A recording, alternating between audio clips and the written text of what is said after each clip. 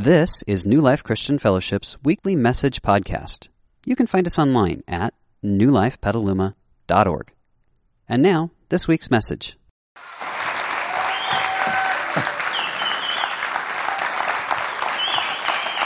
I'm so glad you liked the video.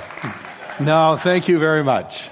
It's so good to see all of you on this 4th of July weekend. Welcome to church. Are you having a good time? Did Spike kill that first number? Yeah, for those of you who walked in late, just a hint. You might want to stay through the break and poke your head in and take in the first song of our second service because it's one you will not forget.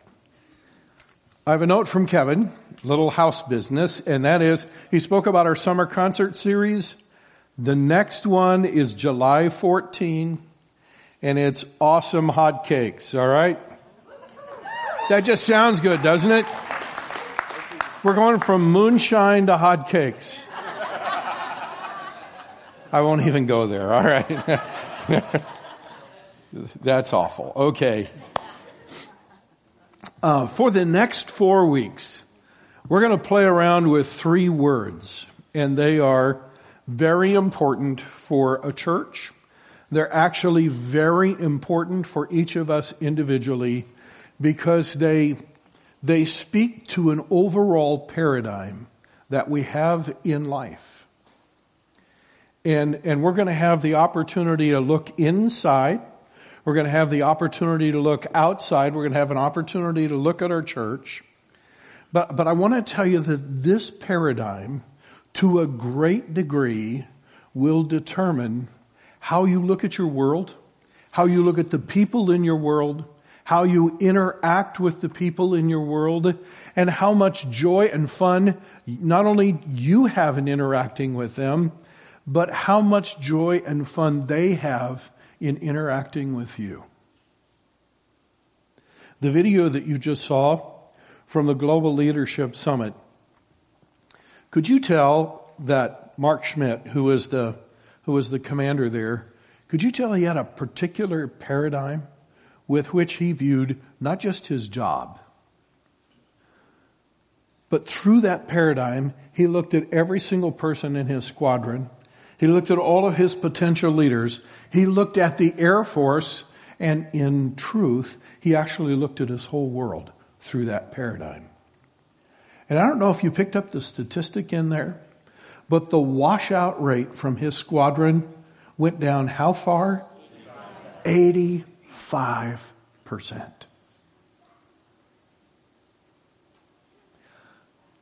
My heart's desire for every single person here is that you could know and you could feel and you could live with that sort of effectiveness.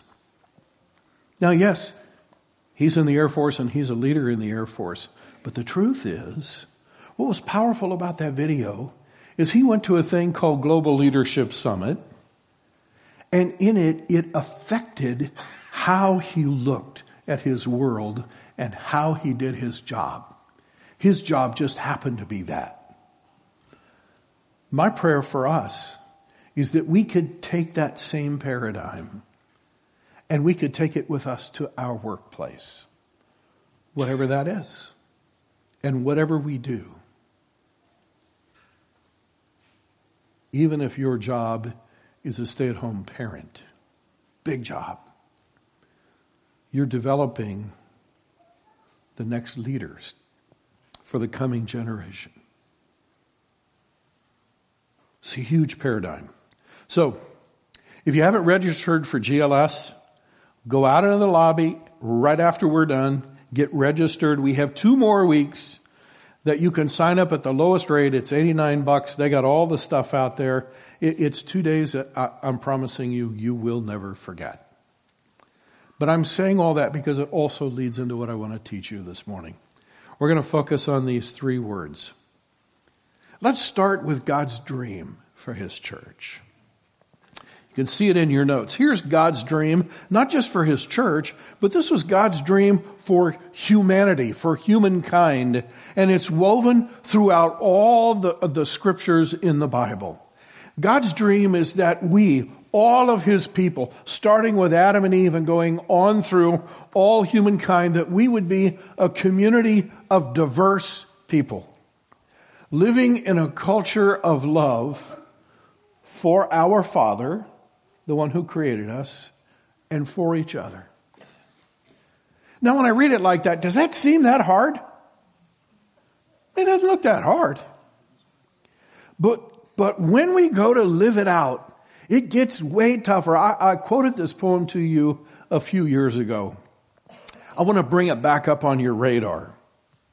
And it goes something like this. To dwell above with those we love, oh, that will be glory.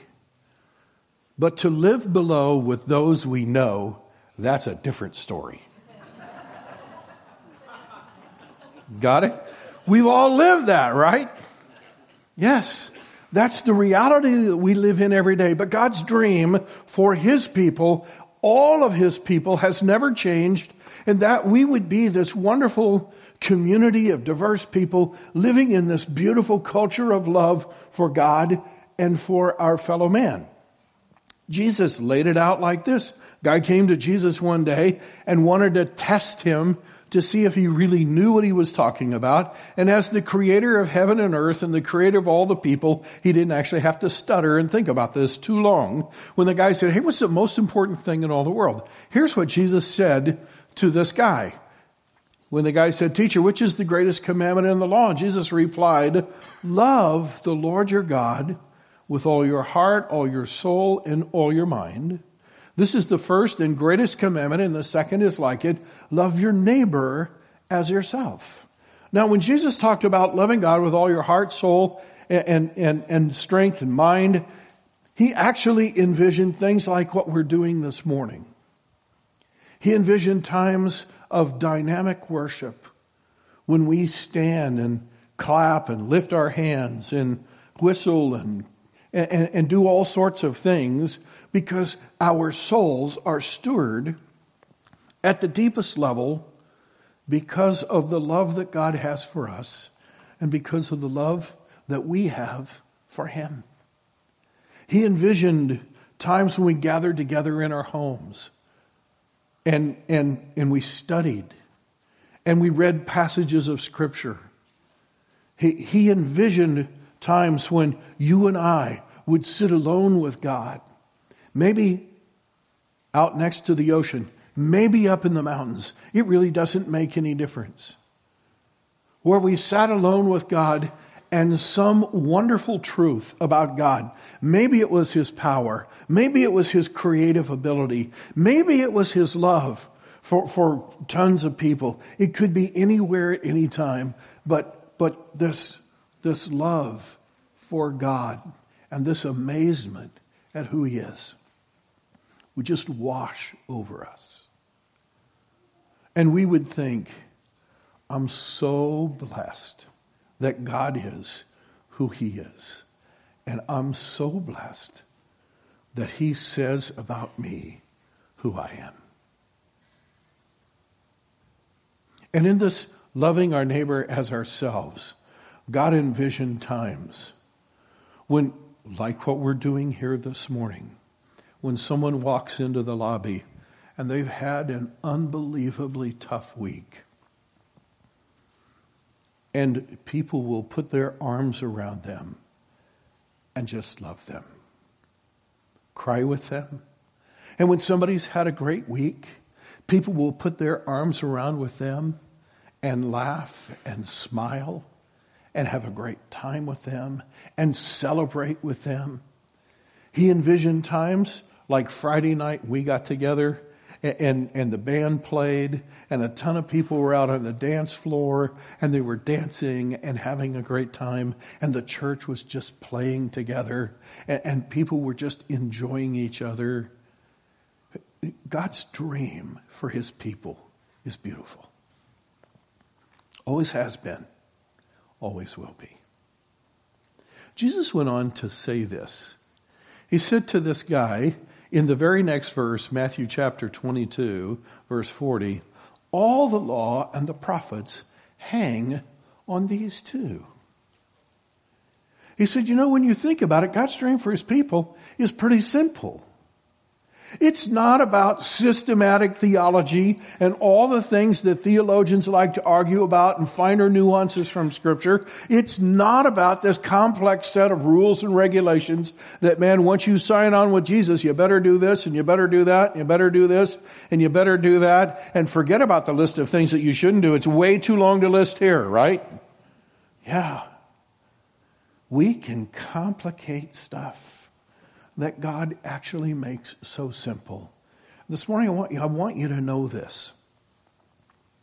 When you look at these 3 verses, love God, love your neighbor, and this is what everything hangs on, I want you to know that this is everything that God wants for you.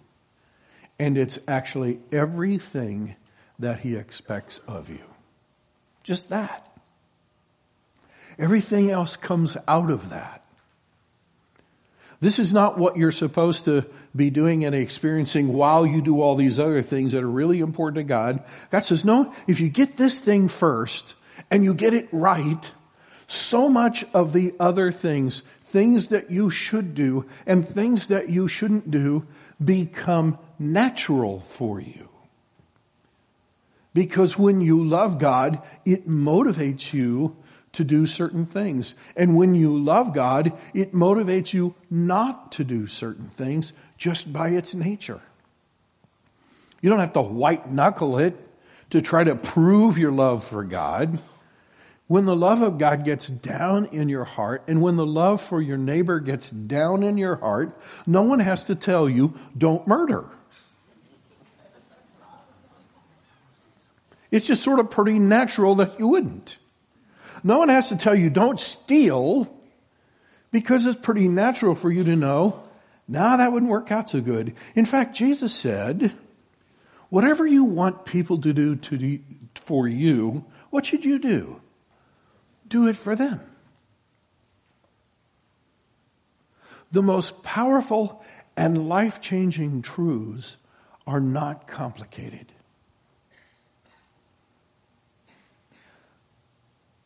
But they're not easy. We're going to talk about those in this series. That's God's dream. Let's talk about our reality. Our reality is we are a community of people. Actually, you could almost cross out community because we struggle to be community, don't we? Yes. So we are people who repeatedly wander from God. Anybody in that category here this morning? Yeah, I know, it's church. You don't want to say yes to that very loud. We're all in that community. We're all in that group. We are people who repeatedly wander from God, and we hurt each other. Not always intentionally. In fact, most of the time not. This last week, I was privileged to go to the college that I graduated from, and I got to see people I hadn't seen in 40 years. And it was a fun experience. But I want to tell you about one of those. I walked in, and here was a lady I hadn't seen in 40 years, but I recognized her right away. And the moment her face flashed up on the screen of my mind, I knew I want to apologize to her.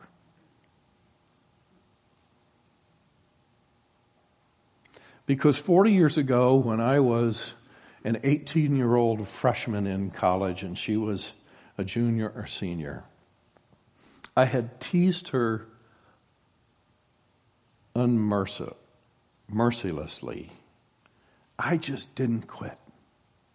Now, looking back on it, I realized I was an 18-year-old insecure guy, and I had no idea how to affirm in other people what I appreciated about them. And the only way that I knew how to give them the attention that they actually deserved was to tease.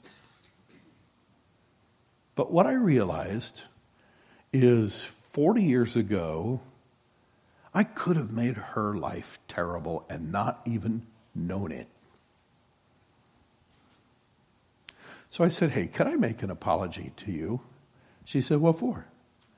I said, because when I was a kid, I teased you. a lot. She goes, I know, I'm good with that. Right? What I want us to see is that we all have these things where we don't actually intend to hurt people. We're not actually mean-spirited, but we just do. Because that's the reality in which we live. We'll get into that a little bit more later. So God has this beautiful dream for his people. And the reality is, even the best of us, well, here's what God says about us. Take a look. There's no one righteous, not even one. That's not God's condemnation on the human spirit. That's not God's judgment against all of humanity. You know what that is? That is just a factual observation. And God says, I have an answer for that. So here's God's remedy. God's remedy is to provide an eternal kingdom through Jesus. A Jesus kingdom. And what's going to happen in this kingdom where Jesus reigns? People can grow in their love for God, and they can grow in their love for each other. Here's how God stated it in the Bible. This is what the church looks like. You have put on your new nature, which is being renewed as you learn to know your Creator and become like Him. In this new life, it doesn't matter if you are Jew or Gentile. That's cultural differences. Remember, God's dream is that we would be a community of diverse people. And in this Jesus kingdom, there would be Jew and Gentile. There would be people from all cultures. He goes on to say, circumcised or uncircumcised. And I won't get into what all that meant back in that day, but if we could just summarize it by saying it has to do with religious practices. And in the kingdom of Jesus, there are all sorts of people with different sort of religious traditions inside of Christianity. This morning, there are people gathered all over our country, and the pastor would look very different from me. The pastor would be up in a big pulpit and be wearing a robe and would be delivering a speech. It would be a well-crafted, probably reading from a manuscript, a well-crafted talk about something from the Bible. In different places of the world, the pastor might be wearing a dhoti, which wouldn't be a pair of pants. It looks more like a floor-length skirt. And maybe a shirt, maybe not a shirt. And would be standing in front of a group of people who would probably be sitting cross-legged style on the ground. And when they got ready to crank up the band, there would actually be no band because there is no band there. And they would just start to sing and clap their hands, and the only drums would be the rhythm of their hands. And in some churches, we'll crank up the saxophone and have a great time. In other churches, it'll be a pipe organ. The deal is, the kingdom of Jesus is a community of diverse people with all kinds of different religious practices and traditions. God's okay with that. In fact, God loves that. He goes on to say, barbaric or uncivilized. That's sort of interesting. In other words, there would be people from, he says, slave or free. And if you throw all that together, there are going to be people from all different strata in the socioeconomic scale. Some people would be free. They would be business owners. They would be employers. Some people would be slave. And in that day and age, a slave basically was an employee.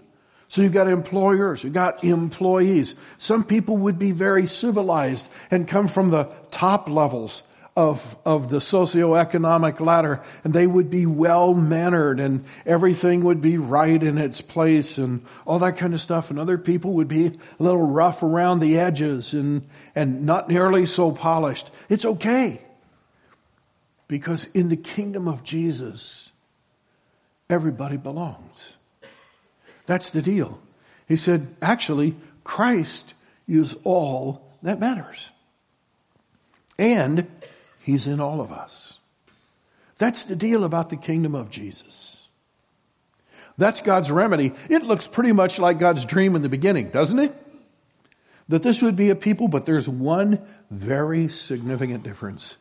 And that's what we're going to press into. Okay? I want you to underline a couple of passages here. And a couple of phrases. I want you to underline the phrase, is being renewed. And the second phrase I want you to underline is, learn to know. Because the difference between God's original dream and God's current remedy, in God's original dream, no one had to learn anything or grow in anything. They would just be living in that culture of love. But in God's remedy, we're all learning and growing and in this journey of being transformed. So, I want to play with 3 words with you today. And I guess it wouldn't be me if I didn't make some boxes. So here we go. All right. Sorry for you on the sides. Hopefully you can see a little bit. We're going to talk about belonging. We're going to talk about believing. And we're going to talk about behaving. And most of you would say, well, 2 out of 3 is not too bad, right? Okie dokie. Let's talk about believing first. Instinctively, everyone knows that in order for a church to be a church, it actually has to address what we believe. Because instinctively we know that what we believe actually matters. I know that in our world it's sort of, well, believe whatever you want to believe and it'll all work out for you. And if that's sort of your paradigm, I'd love to invite you to come 2 weeks from today, because I'm actually going to focus on this word believe. And we're going to talk about the actual nature of truth itself. And we're going to look at 3 different kinds of truth, levels of truth, and we're going to see what belongs in each level. And then we'll see for sure why what we believe, especially as a church, makes all the difference in the world about what our life turns out like. So, believing is definitely important. We all know that if a church never talked about how people behaved, it would be a relatively worthless church, because it wouldn't change anybody's life. And we all know instinctively that can't be okay. Well, just come and sing a few songs and go out and live like however you want to, because it really doesn't make any difference. Jesus died for your sins and I guess you're okay. We all would go, no, I wouldn't want to go to that kind of a church. While it would be easy to belong to that kind of church, it wouldn't actually change my life. And fundamentally, one of the basic purposes that you and I come to church is we believe that God can change our lives and that He will. So that's really important. And then last of all, we're going to talk about belonging, because we all understand that if a church taught me what to believe and how to behave, but gave me no sense of belonging, would it be any fun? No. Some of us know what those churches feel like. We've been there. Where it was all about what you believed, it was all about how you behaved. But there was very little sense of belonging. In fact, you went to those churches, you showed up, you listened, you sang, and then you went home. Because there was no sense of belonging. So, we're going to talk about all 3 of these things. But I want to teach 3 principles today, and I'm probably going to end up raising more questions than I'm going to give answers. But that's what we always do in the first sermon in the series. The first principle is this. We need to understand that every church has to choose the order in which we put these things. Every church has to. Secondly, by the way, every individual does too. Did you know that people can sniff this out in your church and in your life? As to which one of these you put first, I'll tell you why in just a minute, okay?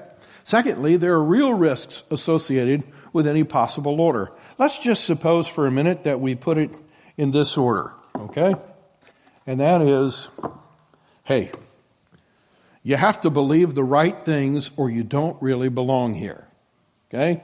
In fact, our church is about those who believe a certain set of things. And if you don't subscribe to that, well, there's probably a church out there you could find that you could go to. But in our church, we start with what you believe. And then we move very quickly to how you behave. Because we can't have anybody in our church that doesn't behave to a certain level. And if you believe the right things and you behave the right way, then you can belong here. I have a lady in my life that I encountered at Pete's Coffee with a bunch of my friends. And we love her. She's our resident atheist, okay? And when she first encountered our group, she actually hated all Christians. And she keeps saying, I don't get you guys. You're not like... And literally, this last Wednesday, I walked up and I gave her a hug. And as I was hugging her, she confessed a sin in my ear.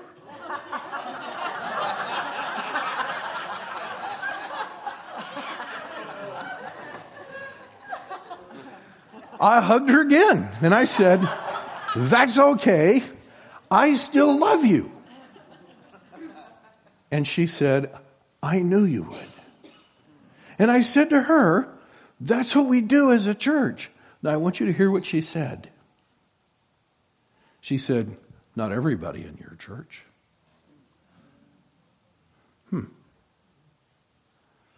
I said, what do you mean? She said, I run into other people in your church and they're not all like that. I don't say that to make anybody feel guilty. But you know something? I actually enjoyed the fact that she said that to me. Because I'm going to go back and pick up 3 principles that are in your notes that are really important and they speak to that. So let's go back to the last section,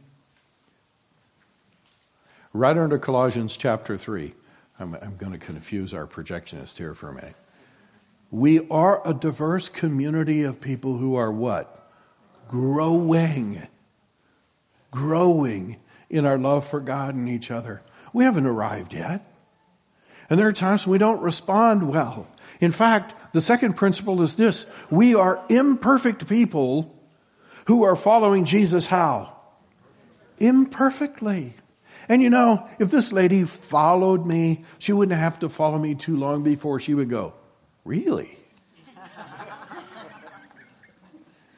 Yeah, we're imperfect people following Jesus imperfectly. And this is the part I want you to get. And that's this. When we do church properly, it's pretty messy. I'm going to give you 3 illustrations. I've been in people's homes that have a sacred room. Anybody's home that has a sacred room where people never go? Yeah. Could I have a sacred house that only I live in? Well, then it wouldn't be too sacred, would it? But I've been in people's homes. They have a room that no people ever go in. No one ever sits on those couches. No one ever touches those pillows. No one ever walks on that carpet. Because no people equals what? No mess. I think God might have thought about that in designing His ultimate community. Wouldn't it be great if there was no people? We would be like the missionary who said, God, I'm a great missionary. It's just the natives I can't stand. Yeah.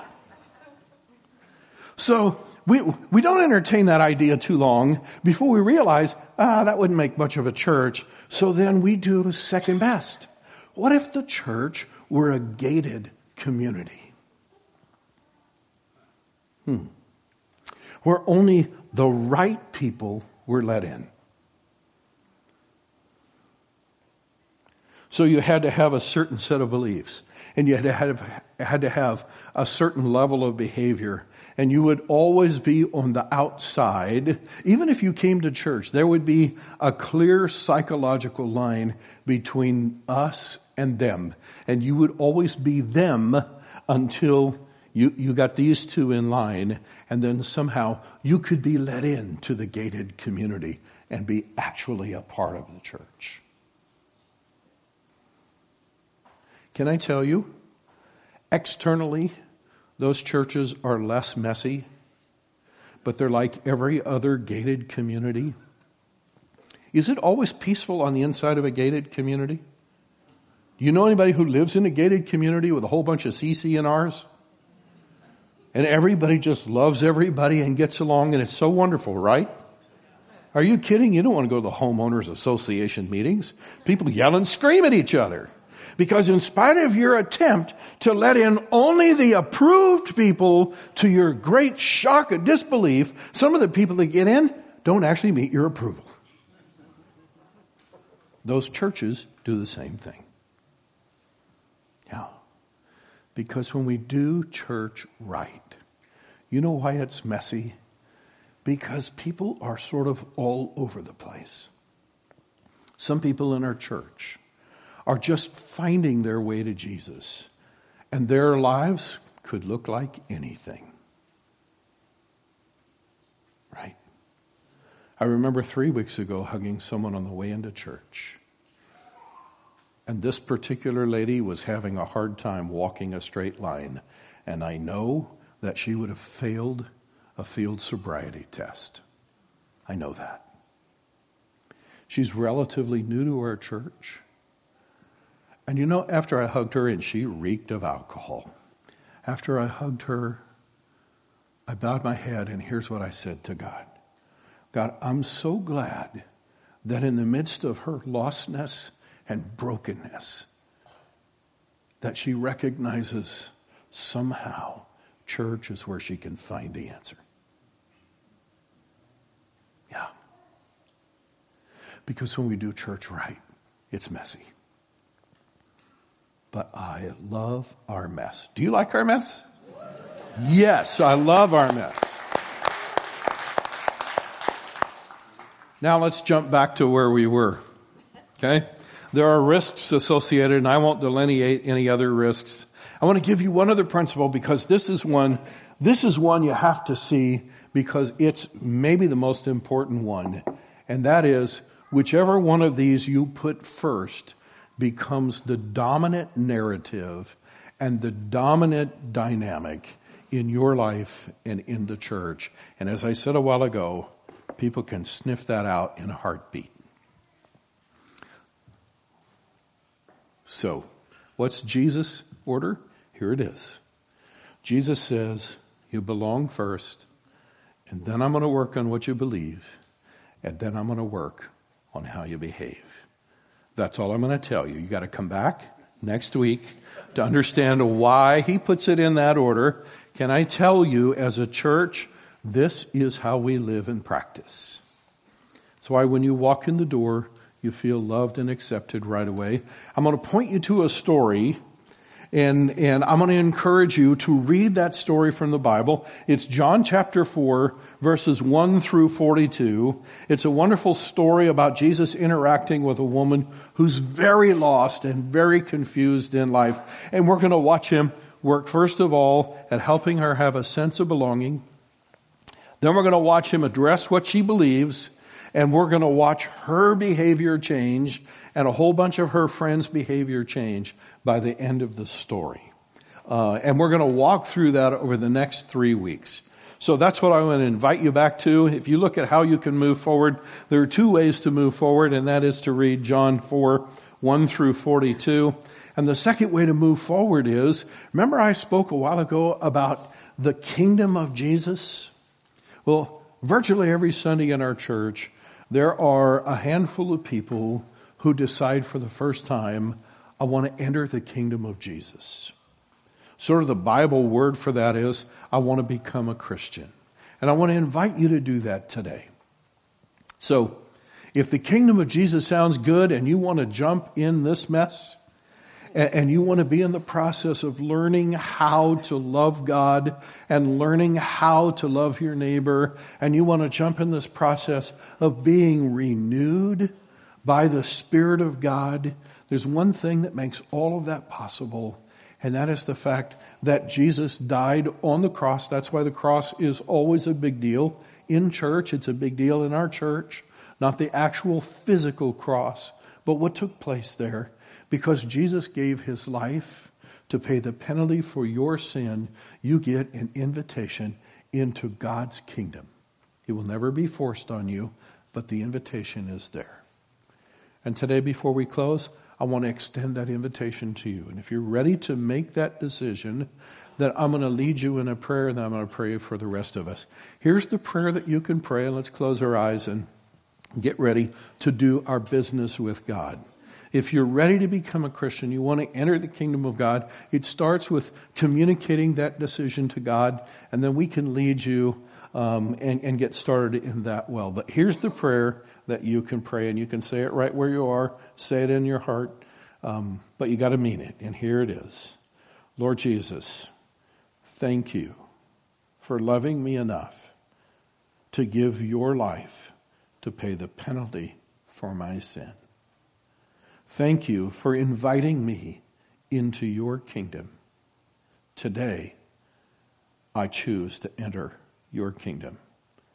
I trust you to forgive me of my sins, and I trust you to begin changing my life. And I pray in your name.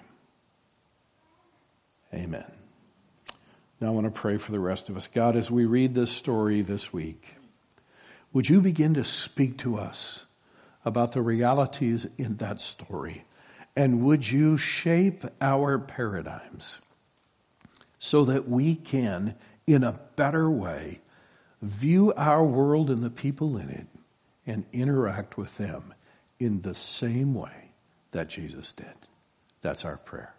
I pray it in Jesus' name. Everybody said? Amen. Amen. We hope you enjoyed this week's message.